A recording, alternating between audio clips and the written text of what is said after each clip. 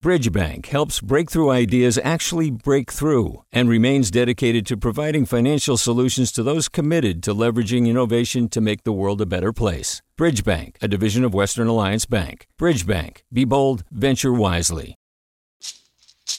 Hey, it's Glenn Washington from Snap Judgment. And if you love what you're hearing, and I know you love what you're hearing, please consider becoming a KQED member. Get special access to cool events, behind-the-scenes footage, and so much more. Plus, you'll sleep better at night knowing you did your part for the community you depend upon. It's in you. Please be in it. Visit donate.kqed.org/podcasts to sign up now. That's podcast with an S. Thanks. From KQED. Good morning. This is the California Report. I'm Saul Gonzalez in Los Angeles, and we start with more shots and more arms. Starting next week, California will vastly expand eligibility for the coronavirus vaccine, says Governor Gavin Newsom. On April 1st, in the state of California, anyone 50 and over will be able to get a vaccine in our state. On April 15th, everybody in the state of California 16 and over can get a vaccine. How can California do this? Well, the governor says he's confident that a lot more vaccine is on its way to the state from the federal government. California expects to receive about 2.5 million first and second doses per week in the first half of April, and more than 3 million doses by the end of the month. The state currently is receiving about 1.8 million doses a week. In Southern California, many community clinics are welcoming the state's decision to make everyone over 50 eligible for a COVID-19 vaccine. As KPCC's Jackie Fortier reports, the clinics say streamlining eligibility can't come soon enough.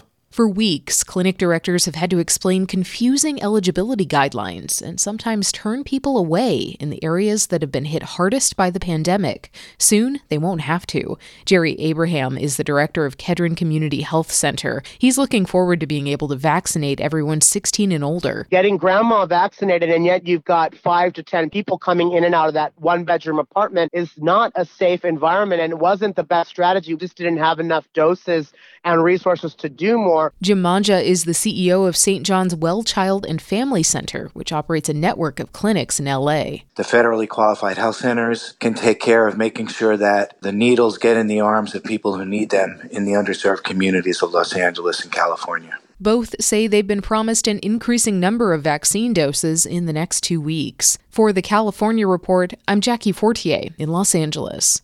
With opening day less than a week away, Major League Baseball teams that have been turned into mass vaccination sites have reached a milestone, distributing more than 1 million shots across the country.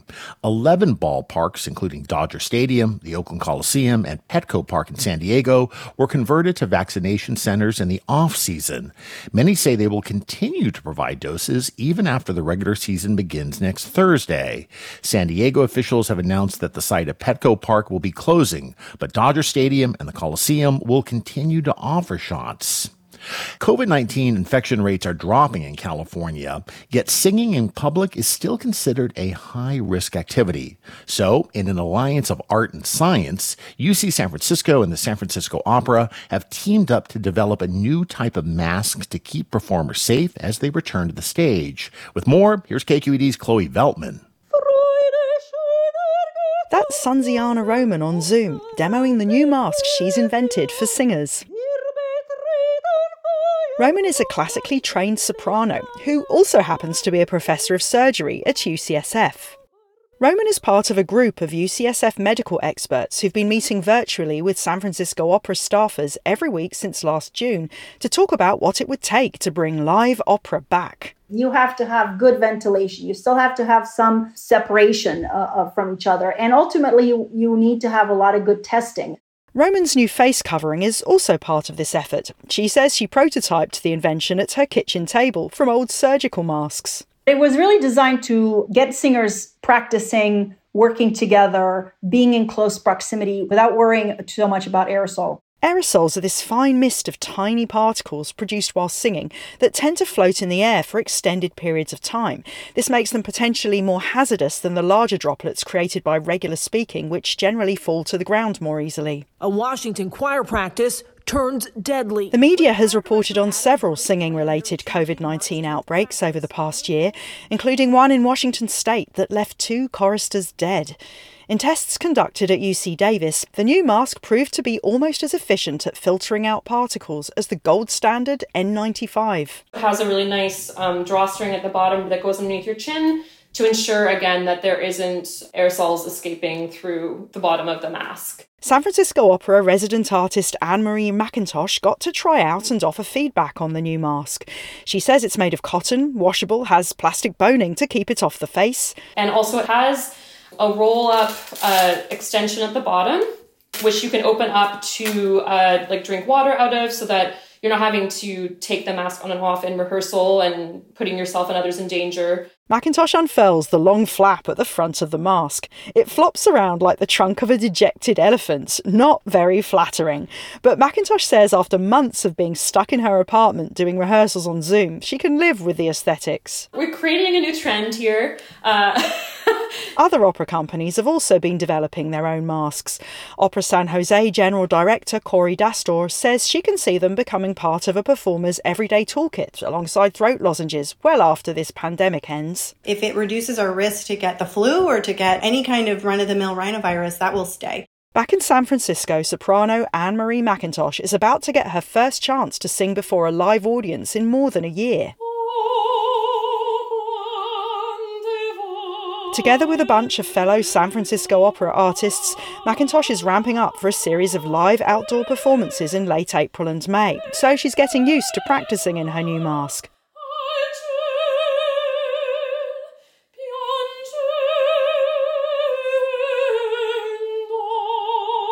McIntosh says rehearsing in the mask isn't ideal. It gets a little stuffy in there after a while. But she says she'll do whatever it takes to bring her music to live audiences once again. For the California Report, I'm Chloe Veltman.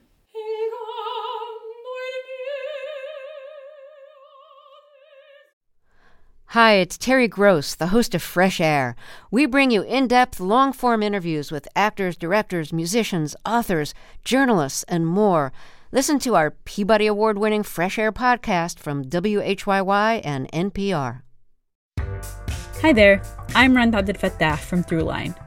If you're listening to this podcast, you know that KQED produces exceptional storytelling that keeps you informed, inspired, and entertained. Their podcasts cover issues from your neighborhood to the entire country and everything in between. Support this work today. You can help us continue to bring quality podcasts to your ears. Just head to donate.kqed.org/podcast. That's donate.kqed.org/podcast. A new study shows that California's rules to crack down on diesel pollution from vehicles like trucks and heavy equipment are having a real-world positive effect. The study, published by the journal Science, found that over a 24-year period, California cut diesel pollution by 78%, despite an increase in diesel fuel use. Diesel exhaust can be nasty to human health, causing heart and lung problems, and there are links to cancer cases. The researchers say the state's diesel rules prevented hundreds of early deaths in the state. And in legal news, defendants in California can no longer be held in jail simply because they can't afford to post bail. That after a landmark state Supreme Court ruling yesterday. It's being celebrated by criminal justice reformers who argue cash bail is inherently unfair. But as KQED's Alex Emsley reports, the ruling doesn't abolish cash bail's use. Instead, trial court judges are now barred from setting bail higher than defendants can afford to pay. And unless a defendant poses a clear and convincing chance of skipping court or reoffending, judges must consider alternatives to pretrial detention, such as ankle monitors. I'm over the moon. State Senator Robert Hertzberg's efforts to abolish cash bail were overturned in a referendum last election. He hailed the Supreme Court's ruling. It doesn't end money bail, but it ends the injustice of money bail. Hertzberg noted that California's median bail is 5 times that of the rest of the country. He has a new bill in the state Senate that would set bail at 0 for most low-level offenses. University of San Francisco law professor Laura Bazelon says bail often disproportionately harms the poor and people of color. Those are the people generally who are not able to be released, not able to fight their case, not able to pay their rent, whose families spiral into a circle of poverty. And that system that we've had for so long is not only racist, it's a driver of mass incarceration. A spokesperson for the California Bail Agents Association said the ruling was long anticipated and fair. For the California Report, I'm Alex Emsley. A handful of journalists were among those taken into custody following a second night of protests over the closure of a homeless encampment at Echo Lake Park in Los Angeles.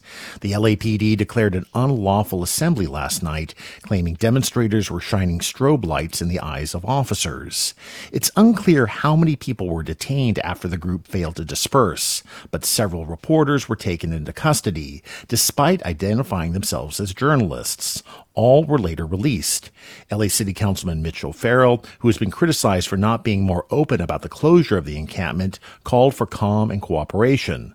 But two of his colleagues spoke out against the arrests. Councilman Mike Bonin called it a disgrace and a shameful day for Los Angeles. Fellow Councilman Kevin De Leon called it a violation of the First Amendment and says the LAPD needs to change its policies on dealing with journalists. Also in Los Angeles, hundreds of women who claim they were sexually abused by a longtime former USC campus gynecologist have settled with the university for $852 million. That's the largest settlement of its type ever reached with a university. The deal covers more than 700 plaintiffs who claim George Tyndall abused them, dating as far back as the 1980s.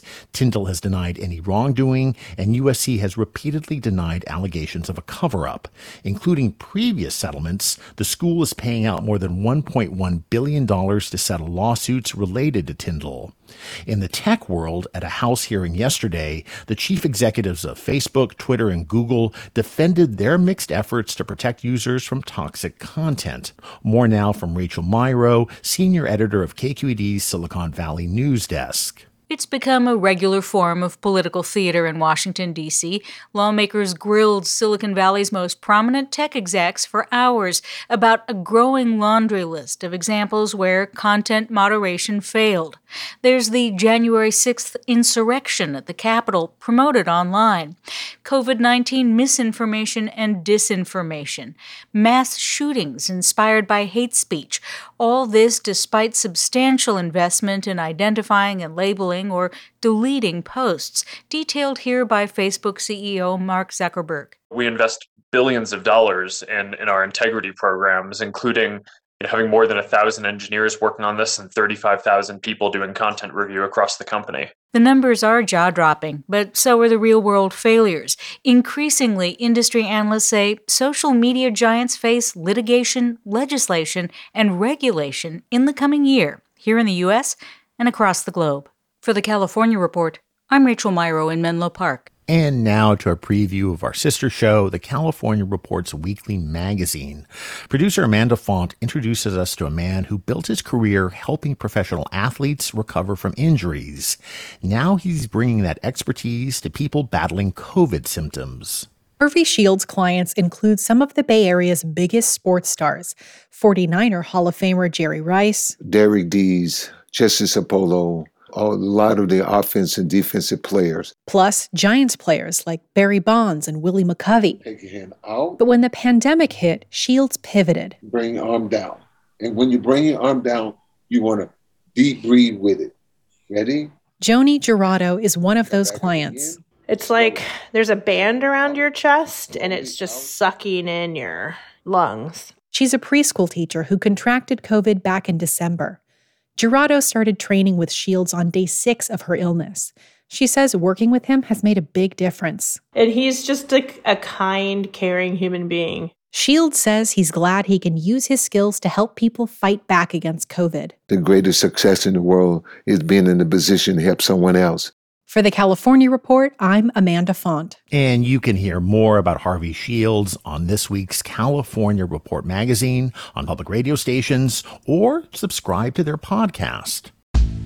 And that's the California Report for Friday, March 26th. a production of KQED Public Radio. Our engineers are Katie McMurrin, Danny Bringer, Brendan Willard, and Jim Bennett, with assistance from Seal Muller. Our producers are Mary Franklin Harvin, Holly J. McDeed, and Keith Mizuguchi. Our senior editor is Angela Corral. Our director of news is Vinnie Tong. Our executive editor is Ethan Lindsay. And our chief content officer is Holly Kernan.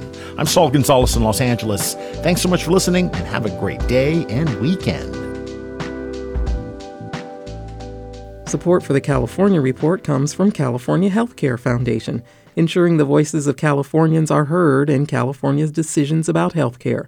On the web at chcf.org/voices. The James Irvine Foundation, accepting nominations now for the 2022 James Irvine Foundation Leadership Awards at irvineawards.org. And Eric and Wendy Schmidt, whose philanthropy includes Schmidt Ocean Institute, working to advance the frontiers of ocean research, sharing the connection between life on land and life at sea with everyone, everywhere. Hi, I'm Sasha Koka, host of the California Report magazine. Every week, we bring you stories about what connects us in the giant, diverse Golden State. Because what happens in California changes the world. I love this place. We were once seen as like the place to be, California. The land of milk and honey. That's where you go to Sunshine State, but we just have challenges right now. KQED's California Report magazine. New episodes drop every Friday, wherever you get your podcasts. Hey, it's Avery Trufelman, host of Articles of Interest. And I've got to say, I've been a fan of KQED ever since I was a little kid and I would come out to San Francisco to visit my grandma. It was just what we'd always turn on every time we got in the car, every time we were making dinner and turning on the radio. It was always KQED. And then over the years, I've become a massive fan of KQED podcasts because this is local reporting at its best. These are answers to questions you've always wanted to know, interviews with exciting, unusual voices, necessary journalism, all told with love and care and artistry. And did you know that a majority of KQED's funding actually comes from members? It's just people like you and me supporting the programs they love, while also getting access to cool events, behind-the-scenes footage, and so much more. If you want to sign up and be a part of this amazing community, visit donate.kqed.org/podcasts to become a member today. That's podcasts with an S. Thank you for listening, and thank you for your support.